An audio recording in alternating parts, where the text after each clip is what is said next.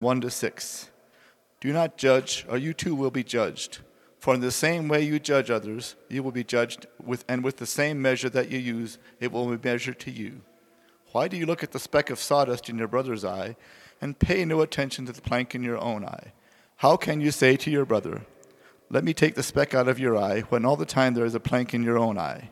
You hypocrite, first take the plank out of your own eye, and you will see clearly to remove the speck from your brother's eye. Do not give to dogs what is sacred. Do not throw your pearls in with the pigs. If you do, they may trample them under their feet and turn and tear you to pieces. The word of the Lord. Thank you for that reading, Merle.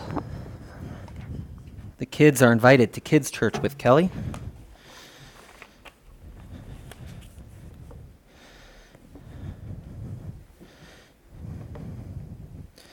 That reading that Brian read, when you read it at home in your office, it seems less intense than when it's read aloud at church.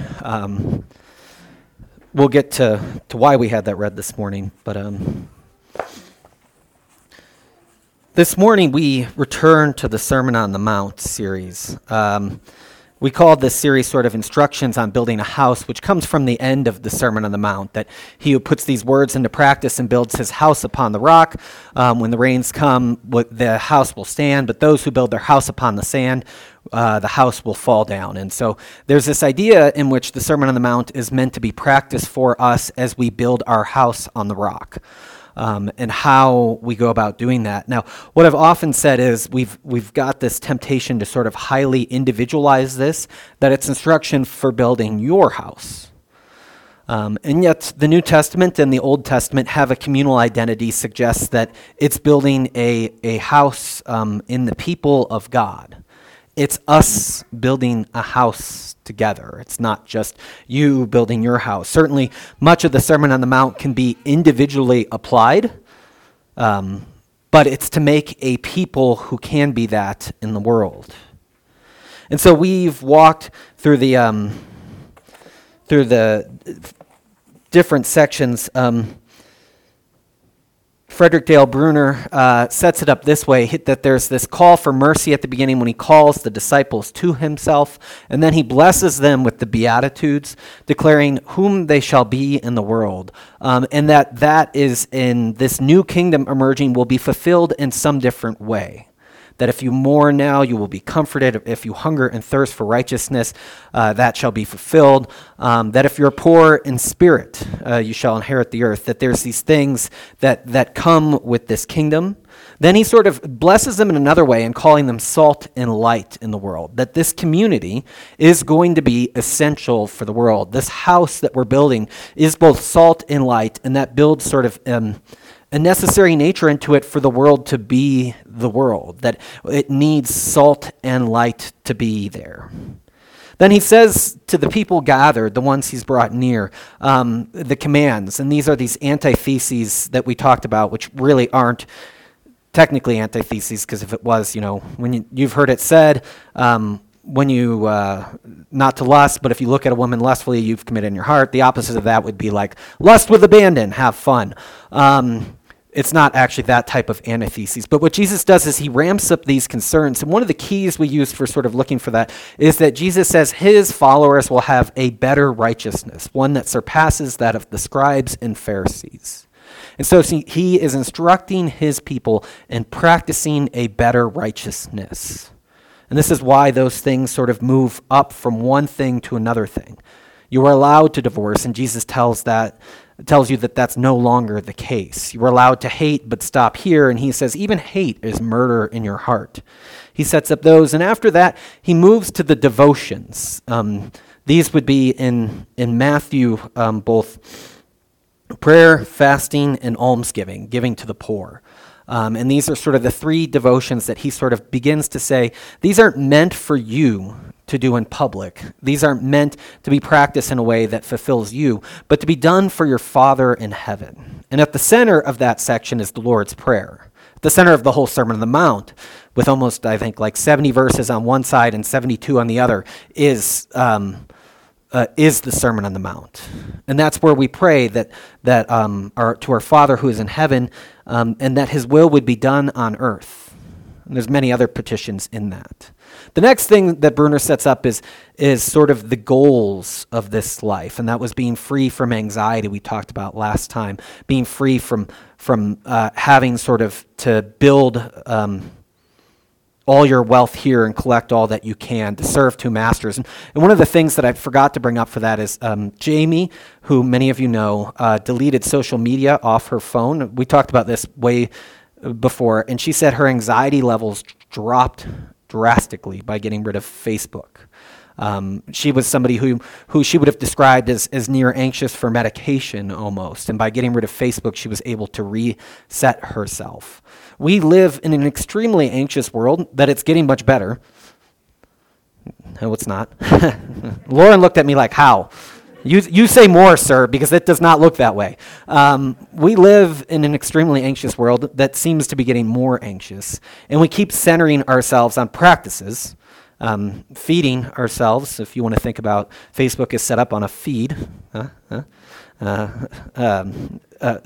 Yeah, pastors, pastors and dads, we don't have much for humor. That we feed ourselves in these practices in this way, and all it does is ramp up our anxieties in the world. And so this goal of being able to live a non-anxious life, to be a non-anxious presence in the world, for us to think about that. I mean, it may not be Facebook for you, it may not be Twitter or Instagram, but there are websites often, or smart ways we use our technology, that purposely ramp up our anxieties. And so I just wanted to go back to that because I forgot to reference it then. And then he gives these warnings, and Bruner calls this next section the sums, is that these are the sums of this life. And so what happened at the beginning is Jesus calls his disciples up on the mountain, and he sits down and he begins to teach them. And what I wanted to point out is that this is an early drawing, is that what happens is that the disciples are sort of called out into the world to be near Jesus. They're in that inner circle. And the crowds on the outside are witnesses to that. Now, you can move into that circle.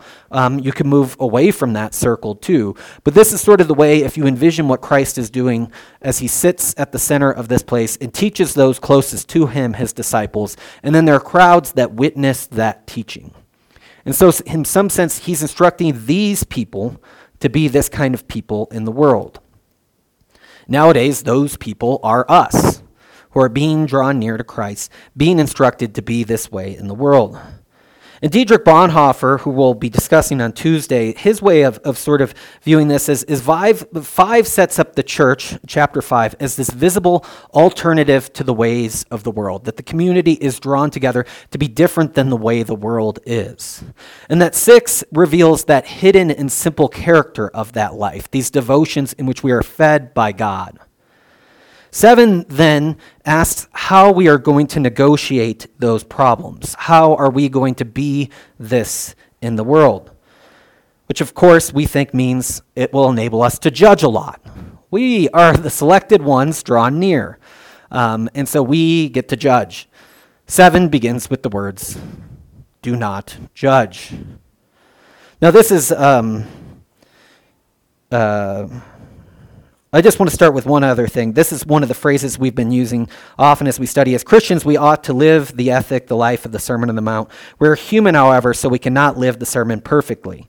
We ought to therefore recognize our obligation and our ability, and by that very recognition, give glory to God. That we are called to live the Sermon on the Mount, and being human and not Christ, we stumble along the ways. But that is not an excuse for us to give up, but to give glory to God in our attempts to live faithfully this life that God has called us to. So this brings us to today's reading. Do not judge, or you too will be judged, for in the same way you judge others, you will be judged, and with the measure you use it will be measured to you. The judging in the world, as we talked about with anxiety, is very high. You are too anxious about the virus. You aren't anxious enough. You voted that way. You didn't vote this way. You don't seem concerned about this. You do seem concerned about this. You live your life in these patterns, but you should live your lives in these patterns. We've got many ways in which we just go around judging people.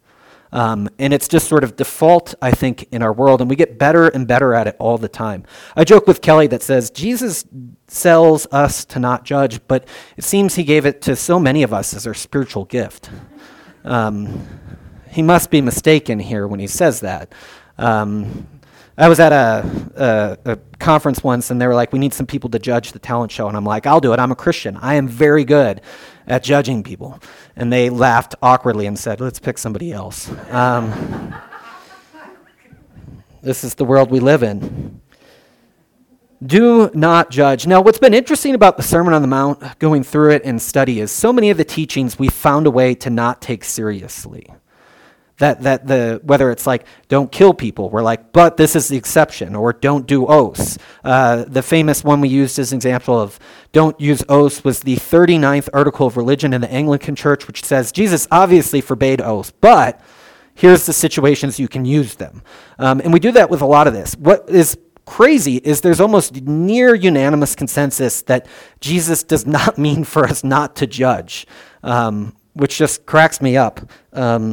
And part of me thinks that they're right. I mean, I think that's the hard part with this, is that there are enough teachings, Scripture exists in a larger world in which we are instructed to practice these things. Or even at the end of this passage, don't throw your pearls before swine. Well, to consider what is swine in the world or a dog would imply some judgment, that there's some tension here. But I wanted to name that's a hard truth, because we spent so much time saying, let's take seriously this thing, and now we have a pretty explicit teaching, and we're going to say, well, what are the exceptions? Here we are at the 39th article of religion all over again. It gets you either way. But I think one of the things that this teaching, what do I want to say about that before we move on? We'll talk about it, but it seems to mean that condemnation is part of the problem, is that you are putting yourself in the place of God, that it's not just judging like this is a right act and this is a wrong act, but in some sense you're setting yourself up as the ultimate judge. And what happens in the frame of the Sermon on the Mount is what's being revealed is that we have a Father who is in secret, who sees what we do, and that our calling for us is to trust that one judges, that one sets the world to rights, that is the one where final authority rests. And so when we want to judge in the ultimate sense, condemnation, we actively usurp, throw off God in that pursuit. And so the challenge for us is to allow God to be God there. One of the things that I tried to reference about this passage in the email is it's one that you're often thrown out when people find out you're a Christian. I used to joke that one of the ways you can tell you're a Christian is that you have friends who consider you a Christian, but you also have enemies who consider you a Christian as well. And that's a helpful way for saying, how am I practicing this faith in the world? But you'll hear it used, thrown back at Christians oftentimes. And the first one is sort of that we should have no standards of holiness. There's sort of, I'm going to practice my life in this way, so if as Christians, we believe, marriage is between a man and a woman, and to say that, you're judging. And it's like, no, those are just, we haven't moved into judgment yet. Now, many Christians on that one are horribly judging. But having standards is not judgment. Having a way of being in the world and thinking that is right and ordered is not meant as pure judgment. And so oftentimes, this is used as a ploy by enemies who consider us Christians to make us, for lack of better two words, shut up. Like, no, you don't get to talk about this because you're not supposed to judge. And I don't think that's exactly right. The second one that, as a pastor, I probably get this more than you, but I'm sure you guys have received it in your life, is, as Christians, we're not supposed to judge. I need to tell you about a child I had out of wedlock. Which has happened to me, that there's this way in which people try to prime the pump for bad news with this passage. Christians aren't supposed to judge, but I'm having some real problems with alcoholism. Christians aren't supposed to judge, but I need help with this place in which my life is falling apart. Oftentimes, when this comes to me, people are caught. They're not actively... What's happened has been so bad that they're caught where they are. They can't deny that reality anymore. And this one I think is helpful because people are pointing out in a good way, hold up. Something has happened in my life, and I don't want your first reaction to be judgment upon me. And for us to hear that, I think, is the hard part. When people confess the things preceded by, you're not supposed to judge. And one time somebody told me a long parable about a woman who had a mink coat who walked by a homeless guy and everybody judged her, and we shouldn't judge. Also, I did this horrible thing, and I was like, you could have told me that without the 10-minute parable at the front end that was not related to the rest of this. But it shows you that we're known in the world for being quick to pull back. And what does it mean for Defiance Church, for us to be a people that can hear, don't judge at that, and to realize that that's not just them covering their tracks, but it's a wise word for us ourselves. Which I think brings us to the third use of this word, where somebody actually points it out in a conversation and it's convicting to you. We do gather and gossip. What's the male version of gossip called? Did we just say gossip? Shoot the whatever. And we talk about other people, and we, both men and women do this. I was just thinking that David and I gossiping is a weird thing to think about. And that somebody says, it's weird, right? Yeah. Anyways, somebody says that in the context of those conversations, and it actually means we are just judging people. It's often at this moment where we go, okay, well, how about them Bears? We change the subject because we know we've overstepped our bounds as a people. There's another way in which we can hear this word and receive it as a grace to us to say that we should stop there. We should change the conversation. We should move forward. Or we can do what's remedied in the next steps. We can begin to do what Christ commands us to. And as you follow this passage, it's almost like don't judge, but here's how you're going to judge. And that's in the judge word, not condemn. Here's how to judge, but not condemn as we follow the passage. Ending for this one is the same way you judge others, you will be judged, and with the measure you use it will be measured to you. There's another way in which I think it's helpful to think about trying not to avoid that Christians are called to use discernment in the world, is that if I just don't judge anyone, then there's no measure that will be used to me in judgment. So clearly that's not the case. If you just avoided judging people, God would say, you were excellent. You were lukewarm your whole life and never did anything. Welcome into the kingdom of splendors. That this is not a way to avoid being judged. But it's a way to say that if you go around condemning people, that same condemnation will be used towards you. And so in the story we read from David, which is the ultimate sort of log and dust one in some ways, David judges the man will be judged 4 times over. And God relents. I don't think it's as bad as David would have said. Uriah's suffering was not delivered to him 4 times.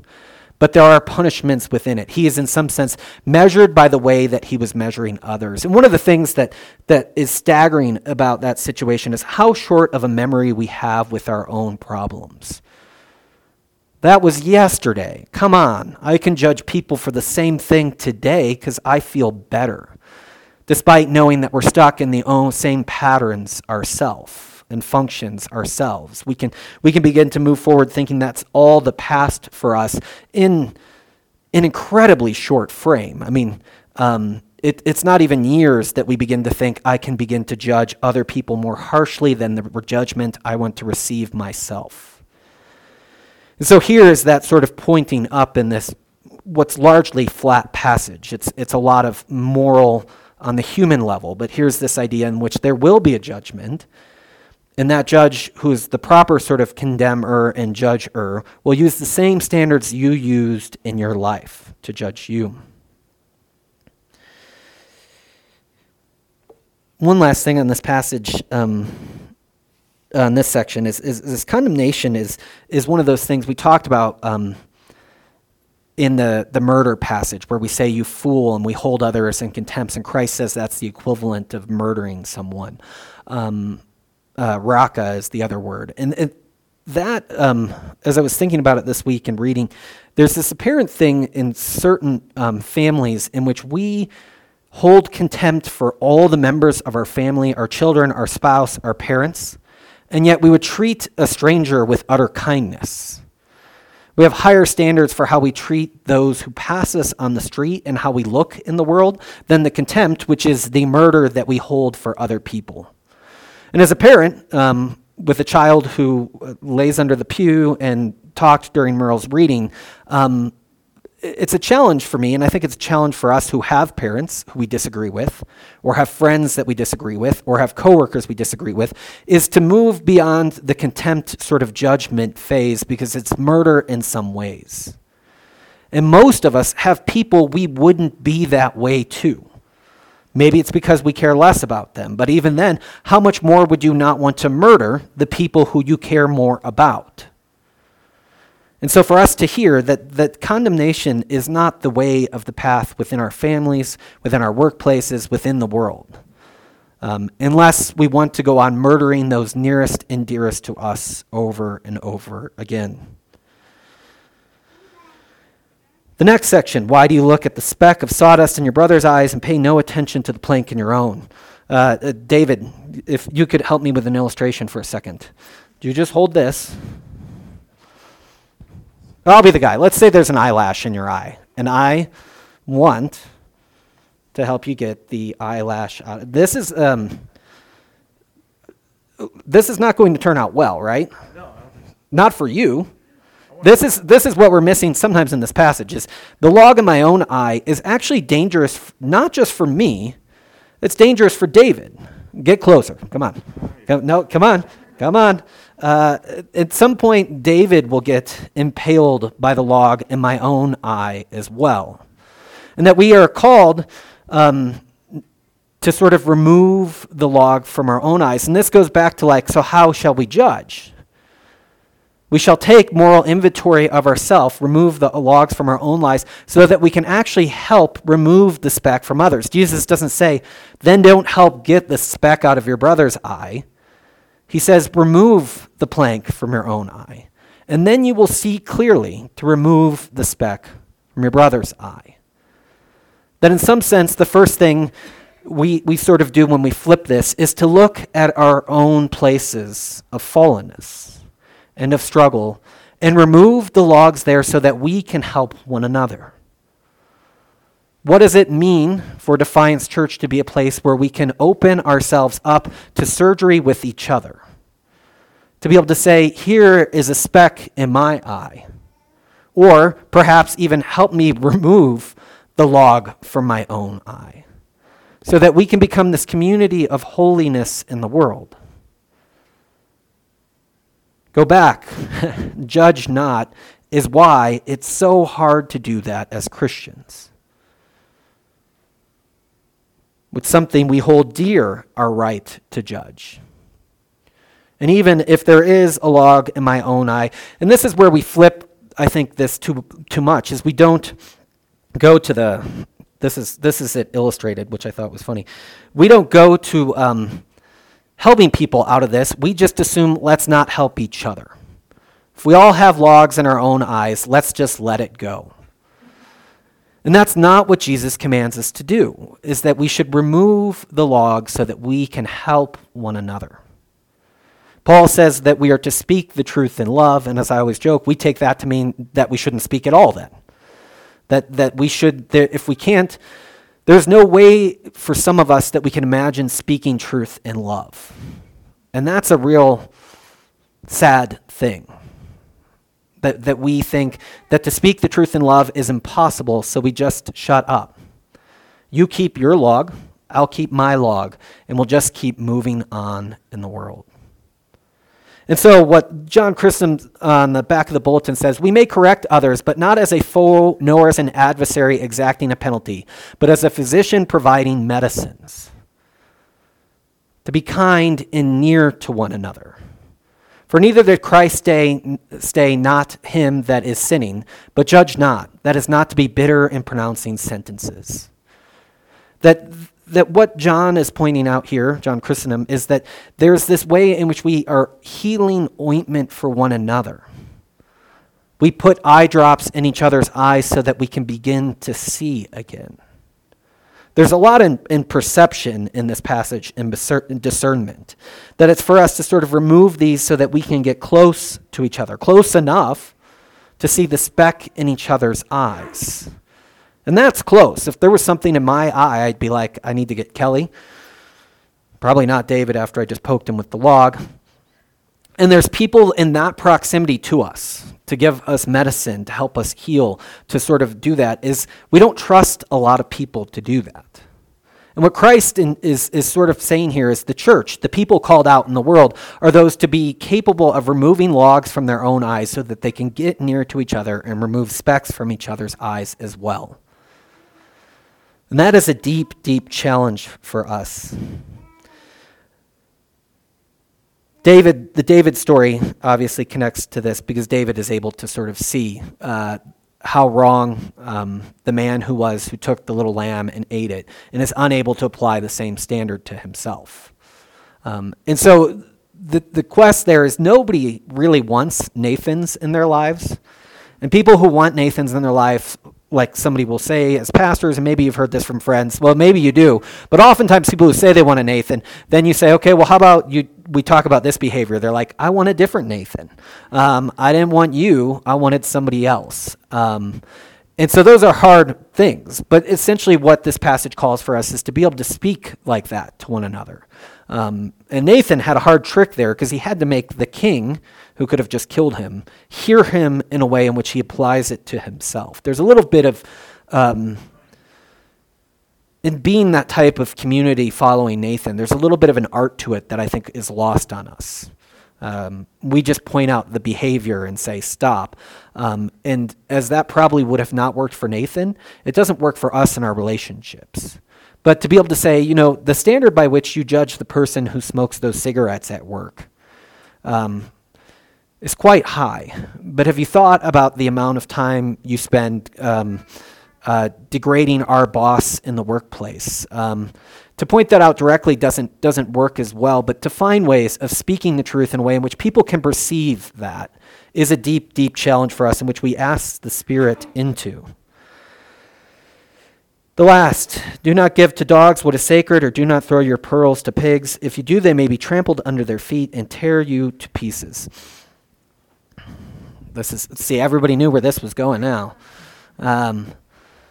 This passage is weird because it doesn't seem to have a lot of reference in the rest of what Matthew is saying in this gospel. Oftentimes you would think dogs and pigs. Dogs, there's some evidence that Gentiles were dogs, but Jesus in Matthew and all the gospels wants to include Gentiles into the mission. And so that doesn't make sense. And pigs is something that he would maybe refer to the Pharisees and he doesn't seem to want to throw them off. And so one commentator said, since we obviously don't know what sacred things and pearls refer to, and neither do we know what dogs and pigs are, nobody should preach on this passage, which I was like, well, that's not helpful. But one of the things that became apparent to me as I was thinking about, or that somebody else pointed out to me, is that if these are my pearls and that is my pig, and I am one tossing pearls to the pig, who's wrong here? The pig or me? Yeah. That there's the first thing in which if you discern other people as dogs or pigs, and you then are like, well, why won't they eat my pearls? There's a coworker I want to share the gospel with, and I think he's an idiot, and I keep sharing the gospel with him, and he's just so stupid. It's like, well, what's the problem here? When you begin to see that somebody is so far down the road that you're like, they are pig and dog because they don't respect me. It's like, you're the one who keeps throwing your pearls and your holy things, where for one you've discerned is not worth it. And for Christians to then say, what is our response to that? Now, the dog one is interesting because I had a Bible I loved and preached from, and I did not walk my dog. And while he was a puppy, he took it outside and tore it apart. Now, my dog, I could say that is a holy thing, but that would mean nothing to him, and that would be lost on. But what I could have done is walked my dog. What I could have done is fed him. What I could have done is not set him up in places to fail, which I think is a lot of what unfortunately we do in the modern world is we set up people to be like failures, and then we blame them for it as well. And so one of the things that if you have the gall, and I'm not sure this is entirely wrong to judge other people as dogs or as pigs, it's for you to say then what do they need? They don't need the holy pearls that you're casting before them, but they do need something. And then how do you meet in that spot so that someday they might be able to be with your holy things and receive pearls of the gospel from you?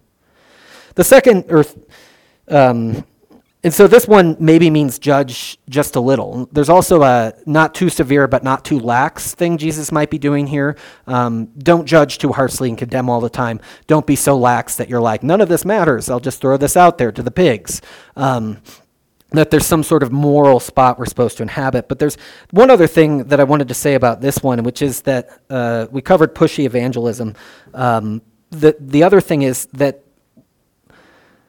we, with the one holy life that we've been given by God, often choose people to be with that we are not looking for the best for them, and they are not looking the best for us.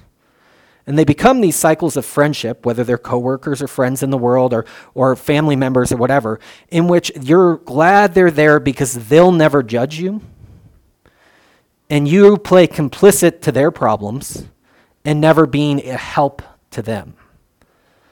And to speak of this in a drinking way is that, you like 3 or 4 drinks at the bar, but you love the person to go out with who has 10 because nobody will ever question your 3 or 4 if that person has 10.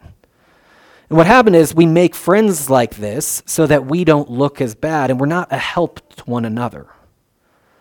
And so there's a discernment here on to don't give to dogs what is sacred and don't throw your pearls to pigs. You have one holy life called out by God. And you can help people. But you need to surround your people who want better for you. And you don't need to surround yourself with people who just want to drag you down or that whose behavior covers your own bad behavior. I think that those are 2 important sort of things to remember there, is that how do we live this in that way? Because there's this thing that Jesus is very aware of, is that kingdom he's come to preach can be rejected. It can be thrown off. It can be trampled underfoot as he is trampled underfoot. Christ knows the degradation that can come with this. And as he is a help for us, we are to be a help for others, but where I got this thought from, the way the guy points it out, he says, yeah, but he was Christ. You might be able to help 1 or 2. But taking on the sins of the world, that job has already been taken. And so it's for you in the meantime to move into that spot. And so in closing for this sermon, there's this way in which the Sermon on the Mount is asking us why we continue to live in broken patterns of being in the world rather than trusting in the Father who sees what we do in secret. The one who promises us the Beatitudes, the one who Jesus is revealing as calling us essential for the world. What Jesus is teaching us in chapter 7 is to continually resist the broken patterns of being a human being in the world. And to accept that we too, like our neighbors and our friends and coworkers and children, are creatures of a gracious God. And that we can learn to live in that spot, trusting that there is one who judges. And it's not us. That there is one who wants us to be near to one another to help us remove things from our eyes so that we can perceive clearly. And there is one who has called us into being in the world in which there are dogs and pigs who reject the gospel that is given to them. But it's for us to be wise enough to ask, what do they need then? And to not allow ourselves to be dragged into the dog fight or into the pit. Let us pray.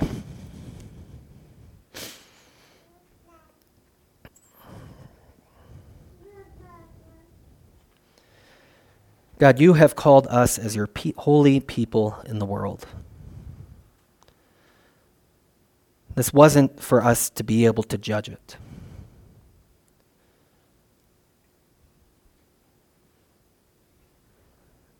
It was for us to be salt and light, to illuminate and to purify in ourselves.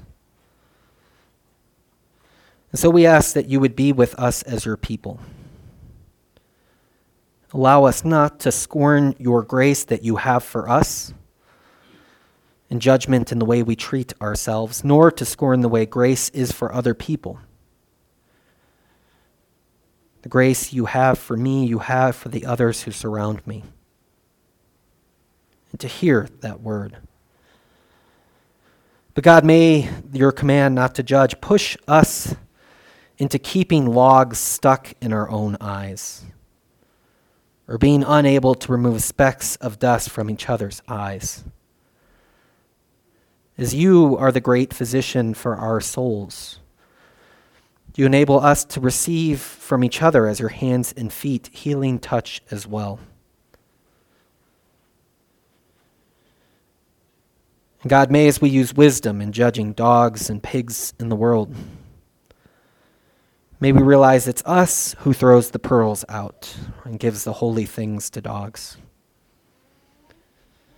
And in giving them what they don't need, they may turn on us as they turned on you. Allow us to be your gracious creation and praise you, and to be for one another, in our dim ways, what you are for us. This is in the name of the Father, and the Son, and the Holy Spirit. Amen.